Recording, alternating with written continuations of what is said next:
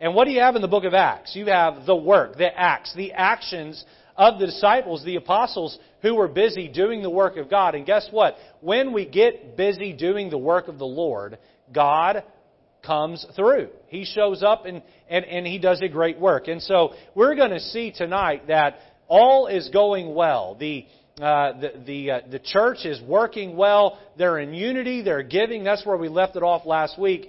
But now all of a sudden, Satan's going to try a different approach to try to derail the church. Acts chapter 5. Let's stand for the reading of God's Word. We'll look at the first 5 verses, and we'll be looking at the first 11 verses, but for our initial reading, we'll be looking at the first 5 verses. The Bible says, "But a certain man named Ananias, with Sapphira his wife, sold a possession and kept back part of the price, his wife also being privy to it, and brought a certain part and laid it at the apostles' feet. But Peter said, Ananias, why hath Satan filled thine heart to lie to the Holy Ghost, and to keep back part of the price of the land? Whiles it remained, was it not thine own? And after it was sold, was it not in thine own power? Why hast thou conceived this thing in thine heart? Thou hast not lied unto men, but unto God." And Ananias, hearing these words, fell down and gave up the ghost. That means he died. And great fear came on all them that heard these things. Let's look at this sermon title tonight, When the Church is Attacked from Within. When the church is attacked from within. Let's pray. Lord, may You work in our hearts tonight, and if Satan is at work in someone here tonight, may we expel that and not allow that to take over. Lord, Judas was used by Satan to betray You. And Ananias and Sapphira are going to be used by Satan to try to sow discord in the church. Lord, Korah was used by Satan to try to overthrow Moses' authority and mess a good thing up there. Lord, may we not let that happen to any one of us. And Lord, for those of us here tonight that don't have Satan at work in our heart in the background, Lord, may we double down tonight and just determine that will never happen. In Jesus' name, amen. You may be seated. Back in Joshua chapter number 7, we find the sad story of Achan and his family. Achan's selfishness and sin caused God to remove His hand of protection from the Israelites. Why? What had Achan done? Well, the Israelites had wandered for 40 years in the desert because they didn't have faith in the God who parted the Red Sea to also help them conquer the Promised Land. And God said, okay, if you say we be not able, you're right. You aren't able. Wander around and die. We'll let your children trust in me, and we'll let them conquer. And so after Moses died and that generation died, Joshua rose to power, and they marched across the Jordan River and right up to the walls of Jericho. They marched around the walls of Jericho, and they saw the walls fall. Now, the instructions going in were, do not touch anything inside the city, because this is the first fruits of the land, and you're not to take any of it. This is the Lord's. Don't touch any of the spoils, any of the riches, any of the treasures. Don't touch them. Instructions, very clear instructions were given. When the walls fell and the soldiers were going through and conquering the city, Achan, one of the soldiers, happened into one of the houses, and he saw some gold laying there, and he looked left and he looked right, and he took it and he stuck it in a sack. And then he saw some silver and he put that in his sack, and he saw some goodly Babylonish garments. He saw some expensive clothes, and he shoved those in his bag, and out of that house he ran, and they finished conquering the city, and he went home to his tent. He dug a hole in the ground with his family watching, and he hid those items, that bag, in the ground and covered it so no one would know what he had taken. And I'm sure he thought, we'll conquer the land, and then one day, after everyone has long forgotten about Jericho, I'll pull these things out and I'll use it. The problem is that when he looked left and looked right and looked forwards and looked backwards, he did not look up. And God saw what he had done, And what did God do? God said, okay, if you're not going to obey me, then corporately I'm going to remove my hand of blessing, my hand of protection, and now you go fight these battles without me. So the very next city for them to conquer was the city of Ai. And they sent a smaller elite group of soldiers to conquer Ai. And Ai was much smaller than Jericho. And when they arrived at Ai, they began to engage in battle. And Ai, the men of Ai, would just wipe the floor with them. It wouldn't even be close. And 36 Israeli men would be killed. And they came back with their tail between their legs. They came back defeated. And Joshua throws himself prostrate on the ground and says to God, did you bring us here for us to die? What is going on? And God tells Joshua, Joshua, get off of your face. There is sin in the camp. There is sin in the camp. Achan's selfishness and sin caused God to remove His hand of protection. And sure enough, Achan's sin would be exposed, and Achan and his family would be killed as a result. Let me be clear. White Oak Baptist Church cannot fulfill its purpose without God's hand of endorsement and His hand of blessing at work here in this place. What limits God's working through our church? A lack of unity cuts off God's blessings and causes the church to roll to a stop in its efforts. This is why God hates discord among the brethren. I want you to understand your pastor's mindset toward church growth. And when I say growth, I'm not just talking about numbers. I'm talking about the growth of each one of us here. Spiritual growth. Yes, numerical growth. I want the people out there in here because I believe the message we have can help them. But this isn't about building an empire or a kingdom or a mega church. In fact, it very well may be in the era of the church age that we're in that we may never see a great big true blue gospel preaching mega church again. I don't know. Maybe we will. But I'm resigning to the fact that may not happen. But you know what I want? I want the people out there in here. Because I know that what we preach can help them. I know that when we lift up Christ, their lives can be touched and they can be helped from addiction and bondage problems. Pastor Lejeune eats, sleeps, drinks church growth. And when I see people within the church that aren't getting along, you know how I view that? I view that as though someone's thrown a rope around the church and is holding it back. And I find myself with my scissors, my spiritual scissors, trying to cut ropes to keep the church moving forward. We got a rub here, and we have a rub here, and two people not getting along over here. And then I look and see that we've got this person doing this over here, and this person doing this over here. And the truth is, they need to swap spots, because if this person was doing their job and that person was doing their job, then guess what?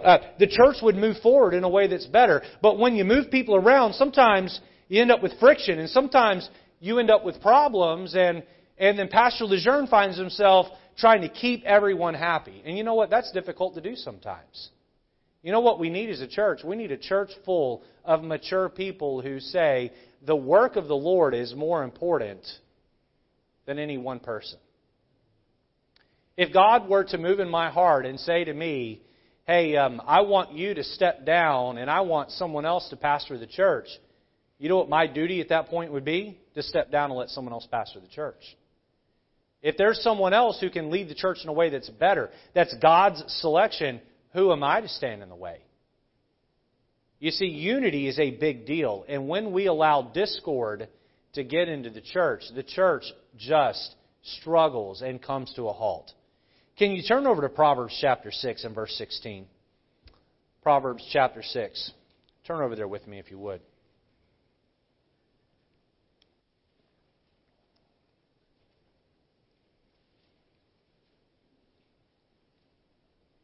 We're going to get to the story in Acts 5 here in a minute, but I want to make sure I very carefully, methodically lay lay down the narrative for the sermon this evening. Help us understand. Look at verse 16. The Bible says, "These 6 things doth the Lord hate, yea, 7 are an abomination unto Him." Boy, these 6/7 things we need to eliminate from our lives and from our church.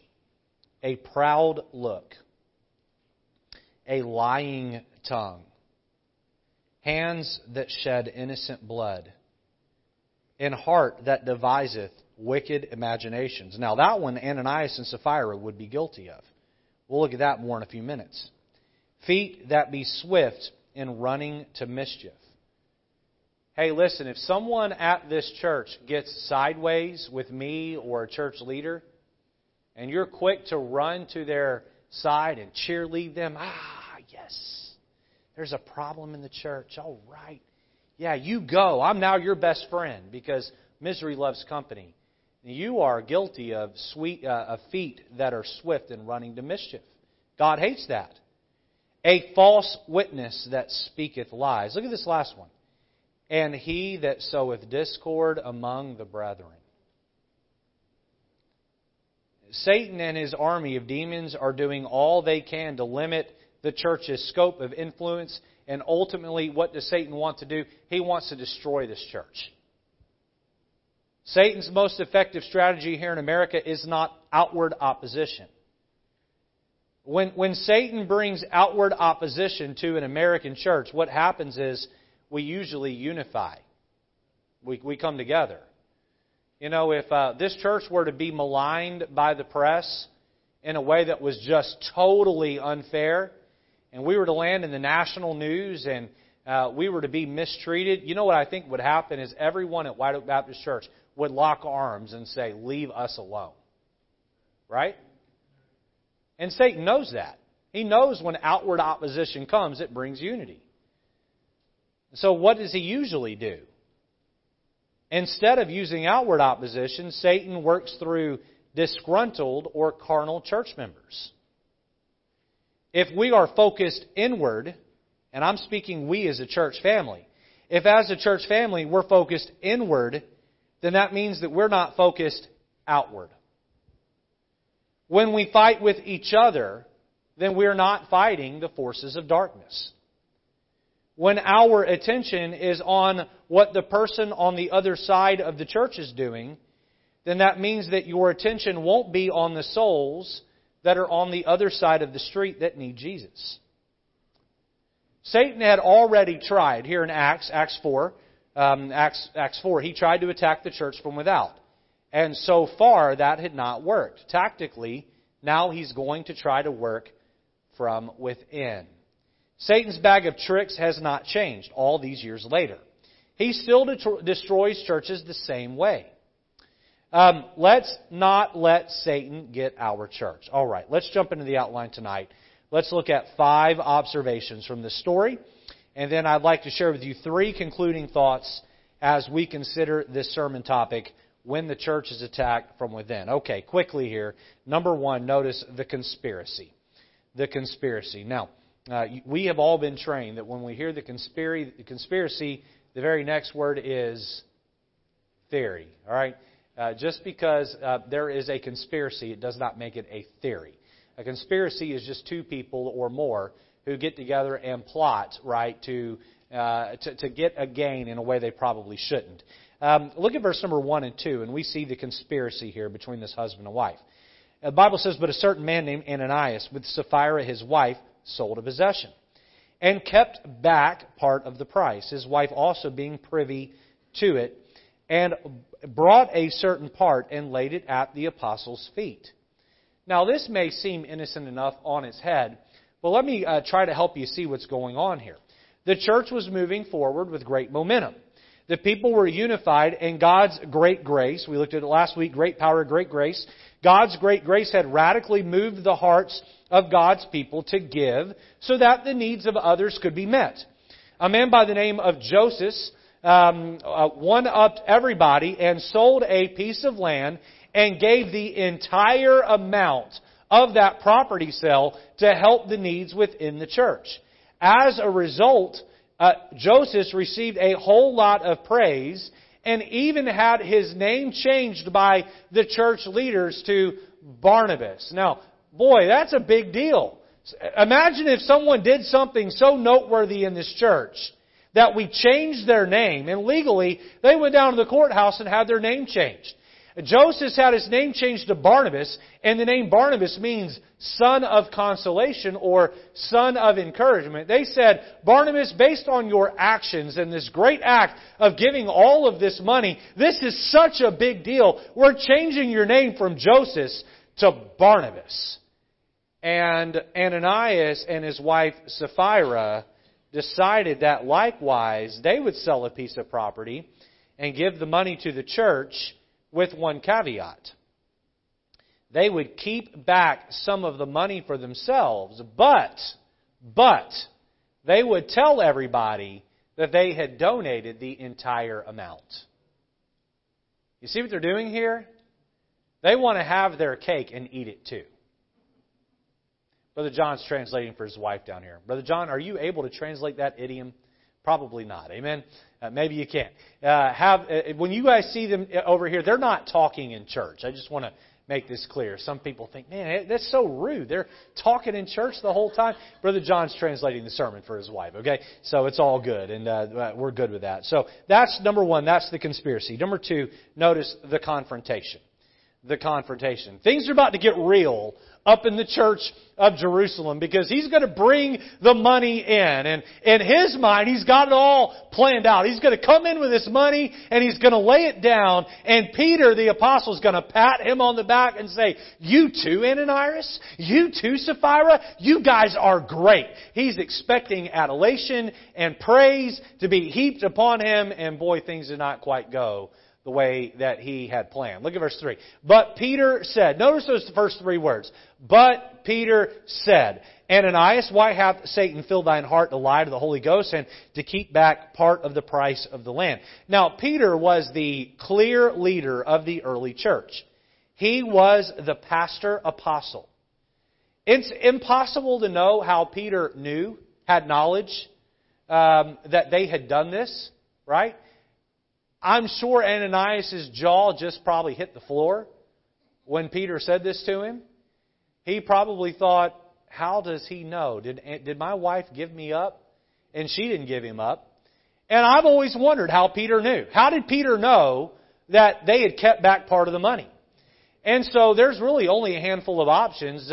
It's possible that God told him. In fact, I would say it's probable that God had told him. But maybe someone else happened to be walking by the purchase of property at the time and just happened to hear and know and reported it back to Peter. And when Peter saw the discrepancy about, he called him out on it. We don't really know how he knew, but he knew. And Peter immediately confronted him on it. Now, this raises an interesting question. If the pastor confronts your sin, how should you respond? Now, there's corporate confrontation, right? Where the pastor will preach the Bible and, sort of that shotgun spray where I rear back and I take a shot in the dark. And it just sprays across the auditorium. And sometimes it hits you, and sometimes it doesn't. Sometimes I step hard and I miss your toes. Other times I get your toes. Well, what if I were to, me or one of the deacons or another church seasoned leader, maybe it's a lady in the church who's an older lady, like a Joan Sirette. Let's say a Joan Sirette pulled one of you ladies to the side and said, I've been a Christian for all of these years. And Joan Sirette is just a saintly, godly woman. And what if she were to pull you to the side, ladies, and say, I see this in you and it's not right? She was gracious about it, but she called you out on it.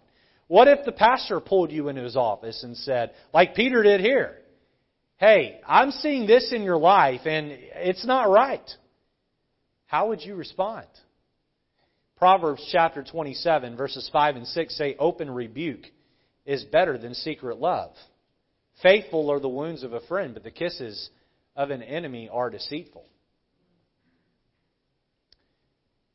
Let me just say here, if you were to perceive that something I was doing was wrong, or even something I was doing was self-limiting, I sure would want you to come to me and tell me. Well, you're the pastor. I can't approach you. I can't tell you that. I think that the Catholic Church has contributed a lot to this, and I will even go a step further and say I think the independent Baptist culture has contributed to this. We have got to quit putting pastors way up on a pedestal where we think somehow they're unapproachable. You know, the truth is, I am a red-blooded man like every other male in the room. And I'm a human being like everyone else. And I'm your brother in Christ. You know, in a lot of Catholic churches, you can't talk to the priest. And I see that kind of fall into the church here, where we feel like maybe we can't go to Pastor Lejeune if something bothers us that happens at the church. Now, I don't want you coming and tattling and being ticky-tack over every little thing. But if there's something that's really bothering you, whether it's about me or something that goes on here at the church, boy, you need to come talk to me. You need to bring it to one of our deacons, and it needs to be addressed. But what about when the pastor comes to you? God's called me to be the shepherd of the sheep, the under-shepherd of the sheep here at the church. And God has given me spiritual discernment and wisdom and care for each of you. How do you handle it when the pastor pulls you in and says, I see this in your life and it isn't right? A wise man or woman embraces rebuke and correction.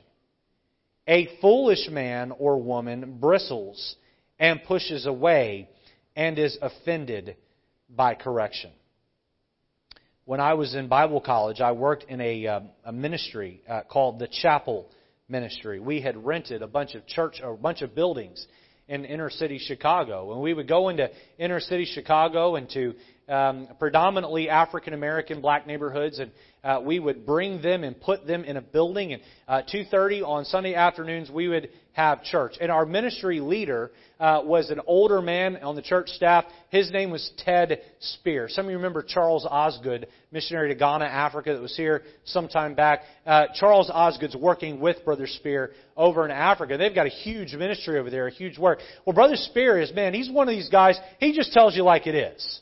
Right? He'll call you out on the carpet right there. And you have to understand, when you're running a ministry and you're dealing with a bunch of 18, 19, 20, 21, 22-year-old boys and girls who are filled with zeal and lack knowledge, you need someone who knows how to knock heads. And I remember, man, Brother Spear would get us together in a meeting, and he'd call us out over things we were doing wrong. Sometimes he'd call you out in front of everyone else. Sometimes he'd pull you to the side, and I mean, he would lay you out. And I remember after working in Brother Spear's ministry for 2 years, not one time had he pulled me to the side and corrected me. Now, he had corrected just about everyone else, but he had never corrected me. And I remember I went to him and I was broken over this. And I said, Brother Spear, do you sense that I'm not approachable and that you cannot correct me? Is there a reason why you have not corrected me? And he sidestepped my question. He didn't answer my question. I wanted to be corrected. And Christian, if you're going to grow in the Lord, you have to want correction. You have to want people to be willing to come to you and say, I'm noticing this, that, or the other. And we have to take down the defense mechanism and say, Lord, teach me. Lord, use the spiritual leaders in my life to help me to grow. Peter confronted Ananias. We'd see again later in the chapter, he would confront Sapphira. He confronted both a man and a woman over their wrongdoings. We see the conspiracy, the confrontation. Notice number 3, the corruption. The corruption. Well, let's really dive into the conspiracy here, and let's see why it was what they were doing was wrong. And categorically, I think we can see some of the things that maybe can surface in our own life. Look back at verse number 1. Look at verse number 3, and let's read down through verse number 4. The Bible says, But Peter said, Ananias, why hath Satan filled thine heart to lie to the Holy Ghost, and to keep back part of the price of the land? Whilst it remained, was it not thine own? And after it was sold, was it not in thine own power? Why hast thou conceived this thing in thine heart? Thou hast not lied unto men, but unto God. We saw in Acts chapter 4, Satan's resistance against the church. This attack came from without the church. Satan is never content to attack from just one point.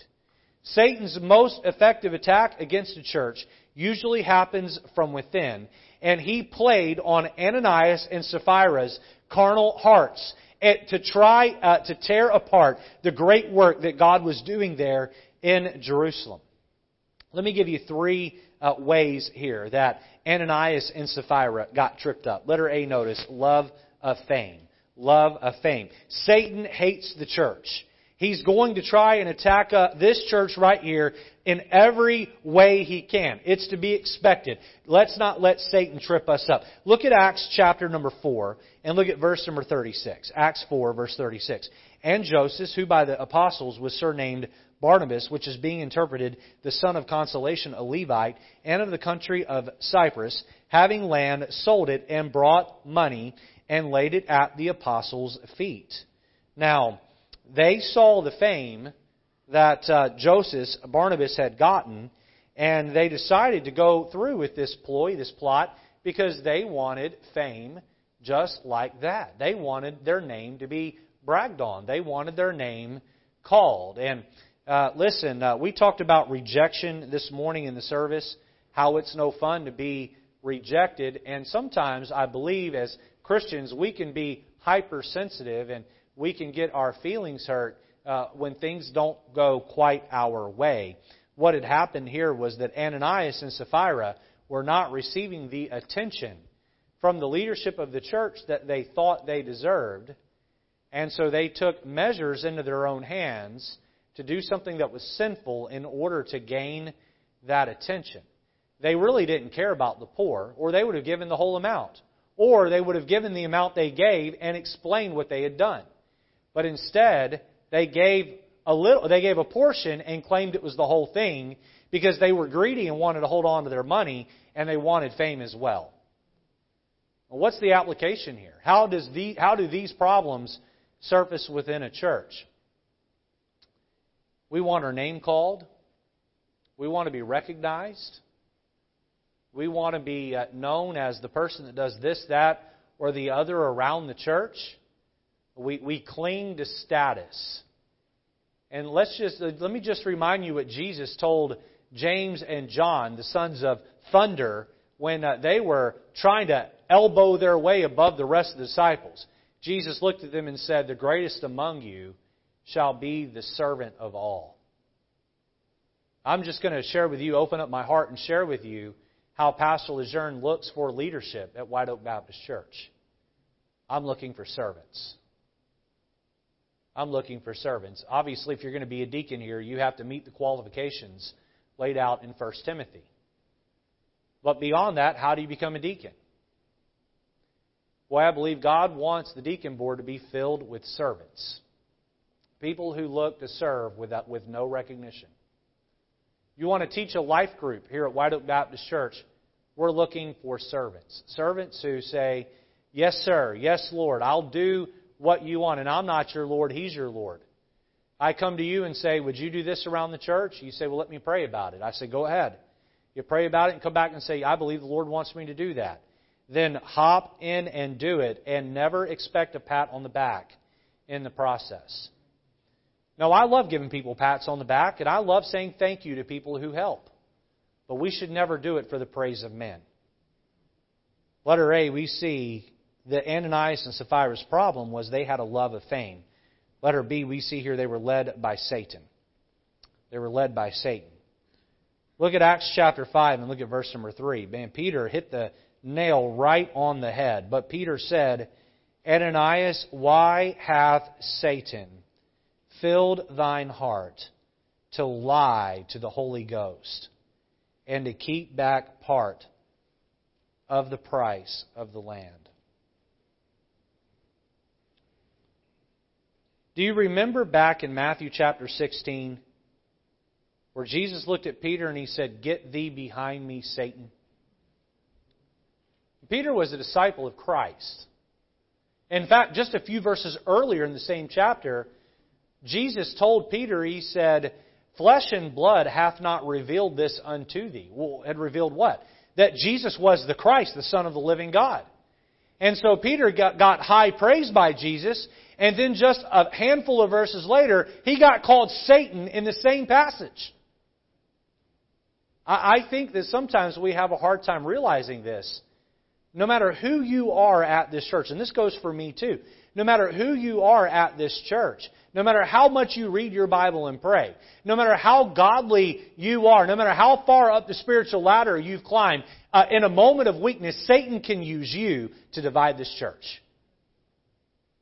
It may just be one word you say to someone that's meant to be tongue-in-cheek. It may just be one action that you take and you just shrug your shoulders and you're not filled with the Spirit of God. Ananias and Sapphira, they got greed in their eyes. They got money signs in their eyes. They thought they could scheme and come up with a way to get their fame and get their money, and they went for it, and Peter said, "Satan has filled thine heart to do this thing."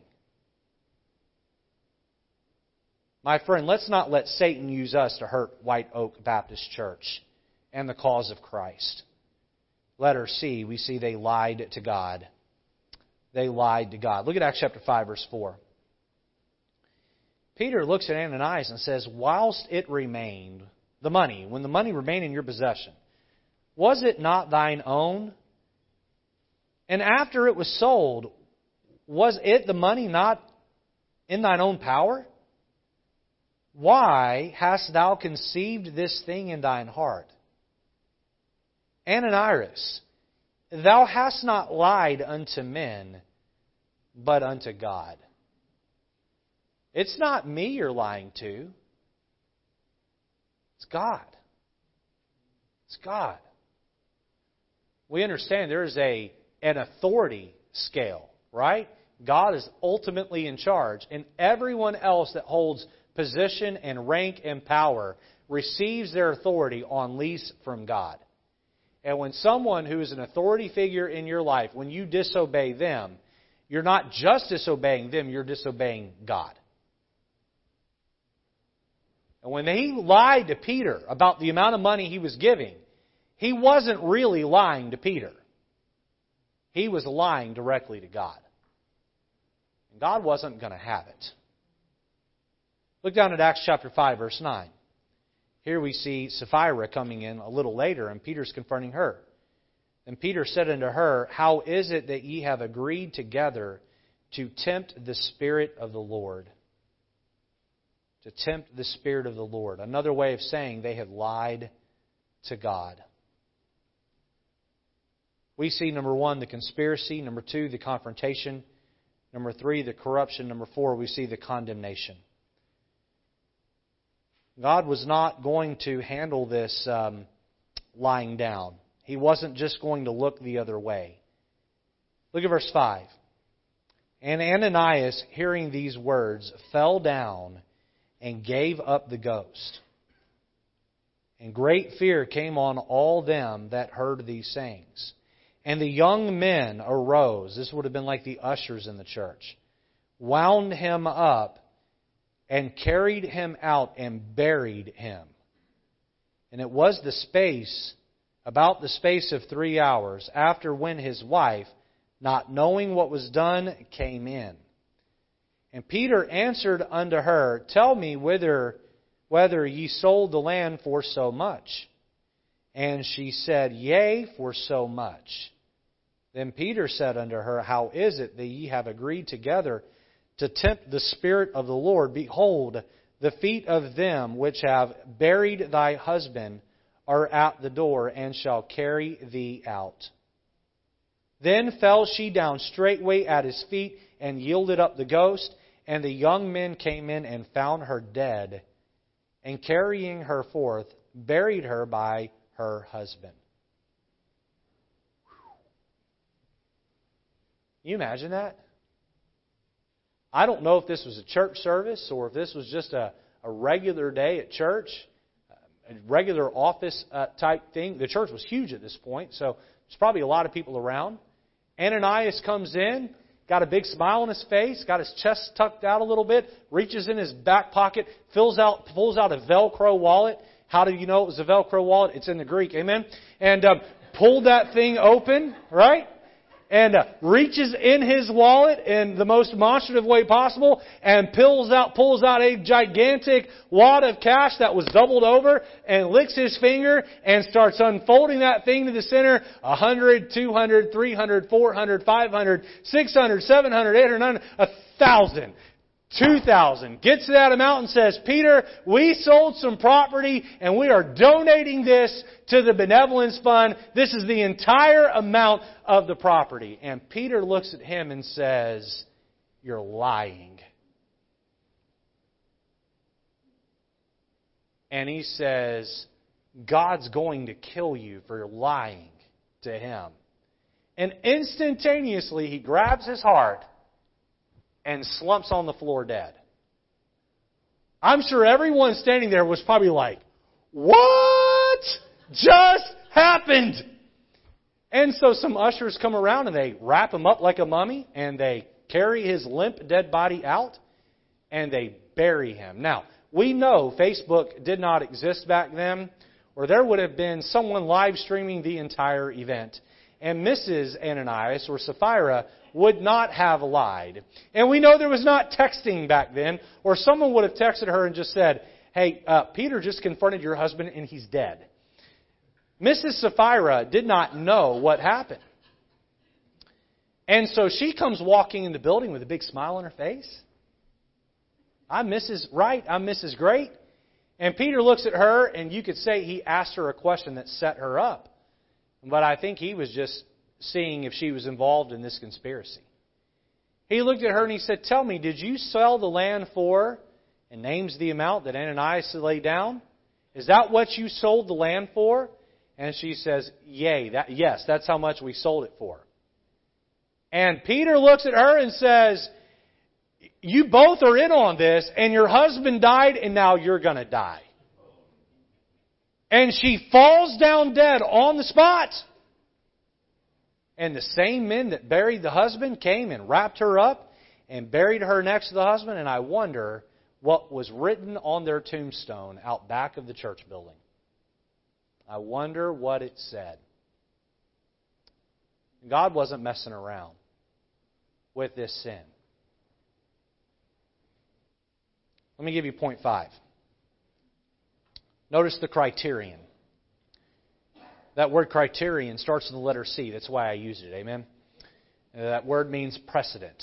Okay? Maybe you write down precedent next to criterion. Look at Acts chapter 5, verse 11. And great fear came upon all the church and upon as many as heard these things. Why did God resort to such extreme measures? Doesn't this feel quite drastic? It sure seems that way. I'm 37 years old. I've been in church for 37 years. I've known a lot of different people in a lot of different churches. I have never heard of God striking someone down dead in church. Other than this story, I have never heard of something this sensational happen. But can I tell you what I think has happened and I think does happen? I think people sow discord in church. I think people create problems in church. And I think God privately may send cancer their way, or maybe even death their way. No, not always. I'm not trying to stand up here and threaten anyone because I'm not God, and it wouldn't be me that would send the sickness or the death. I don't have a list of hitmen, amen, that I call when you create problems. That's not my style. All right? And part of the reason why I don't even have to begin to even think that way is because God is the one that seeks vengeance on those that hurt His church. Everybody listen to me right here. I want you to hear this. If you do something that limits White Oak Baptist Church It's not me that you're hurting. It's God that you're hurting. This is not my church.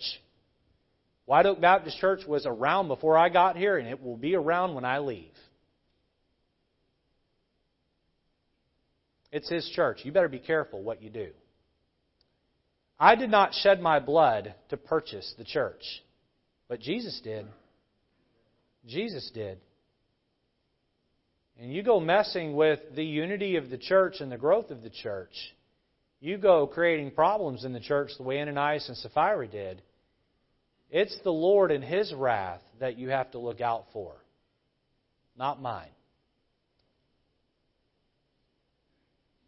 And I just want to remind you that in Numbers chapter 26, verse 10, Korah withstood God and his man, and the ground opened and swallowed him whole.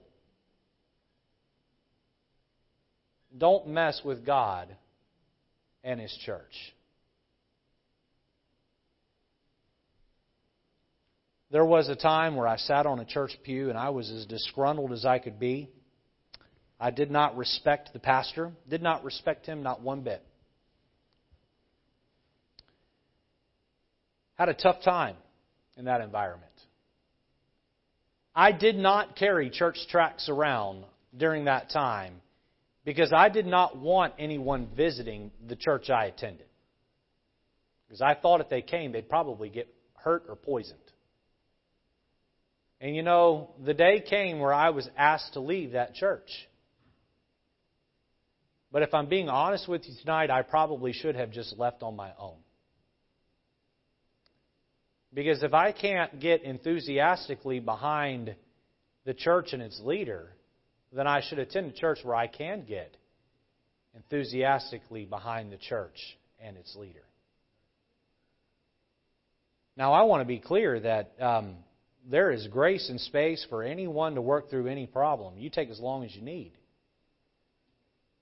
But I would just also say that if you are a part of this church or you're listening online from a distance and you're a part of this church, you need to be able to get in behind the pastor and the deacons, and you need to be enthusiastic about the program. And if not, then you need to attend a church where you can. And my office door stands wide open and my phone is on. And I am ready to sit and work through any struggles and differences that you have. But let's not have a church of people who are sour. Because that limits what God can do. And that angers God. It angers God. Now I want to leave you with 3 concluding thoughts tonight. All right, I'll go through these quickly here. Number 1, notice our motives matter. Our motives matter. Because of the discrete giving system that we have at our church, I don't see anyone falling into the same trap that Ananias and Sapphira fell into. Unless you walk around and tell people what you give here, no one knows, including me. We have a great system of anonymity set up here where our treasurer loosely knows who gives what, but no one else other than you and the treasurer knows. I don't see anyone falling into the same trap that Ananias and Sapphira fell into. But can I tell you the trap that I can see folks here falling into?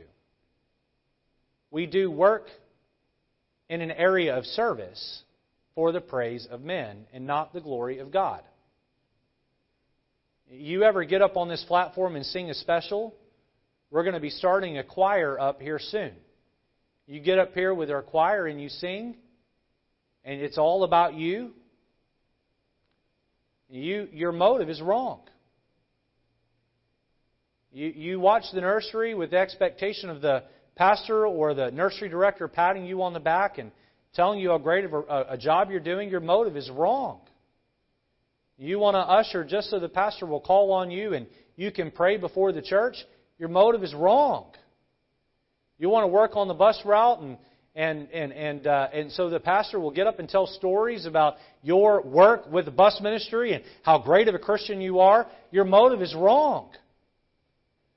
Colossians chapter 3 verse 23 says, "And whatsoever ye do, do it heartily as to the Lord and not unto men." not unto men. One day your works will be passed through a fire in heaven. And the good works you do for God that are done with the wrong motives will be turned into a pile of ash. It's not just doing right, it's doing right for the Lord. Doing right with the right motive. Number two, God wants all the glory. God wants all the glory. Some people make terrible leaders because they don't know how to handle success. Peter in Acts 2 was criticized by the crowd, and then in Acts 3 he was complimented by the crowd. In both cases, you know what he did? He deflected. He pointed to Christ and took the attention off of himself. What was Satan thrown out of heaven for? Remember? He said, I will elevate my throne above the stars. I will be like the Most High. You know what he wanted? He wanted to rob glory from God. You make sure that the fuel that keeps you going in your work for the Lord is not the praise of men.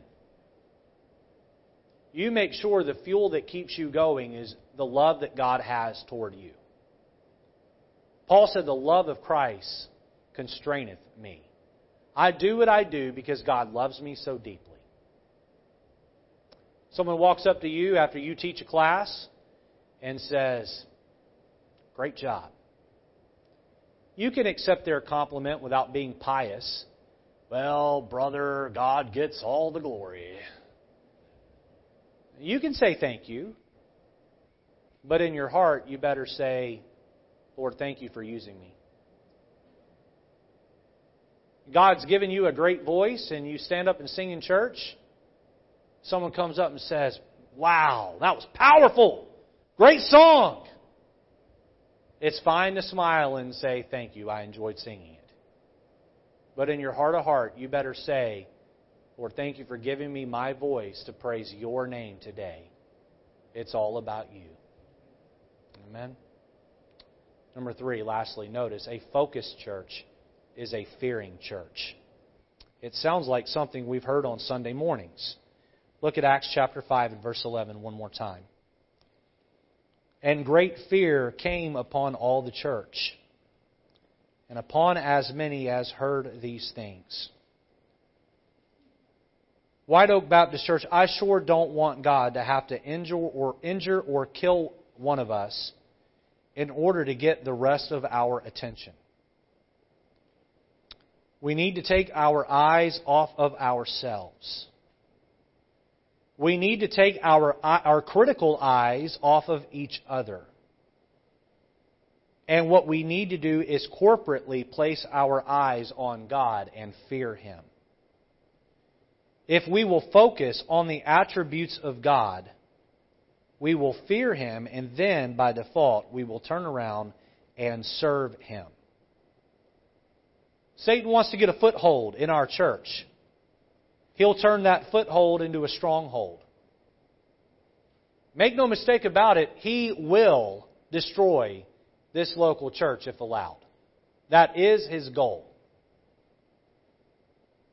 My challenge to each one of you tonight is don't be the one that Satan uses to take down the light, to blow out the candlestick, to take down the light, the gospel light, that this lost and dying community so desperately needs.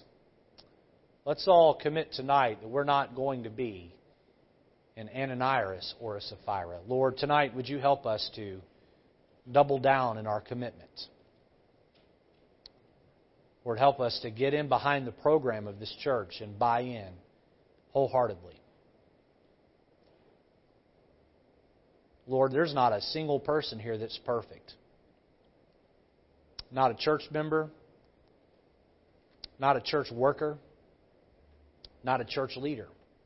We are all flawed. Well, we're all sinners, and those sinners occasionally offend one another. Sometimes, Lord, when a decision is made, our pride is what causes us to be offended. Lord, help us to be humble. Help us to learn to extend grace and forgiveness. Lord, help us not to be the one that Satan uses to hurt the work. The great work that You're doing through our church. Lord, move in our midst tonight. Help us. Help us to be yielded to You and to give You the glory in every way.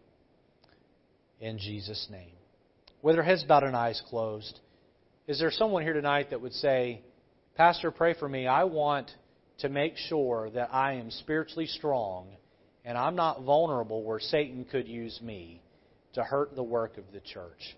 If that's your prayer tonight, would you just hold up your hand? Pray for me. I don't want to be the one that Satan uses to hurt this church. Would you pray for me, Pastor? I want to stand strong for the Lord. Is there someone here tonight that would say, Pastor Lejeune, there was something in the message tonight that God used?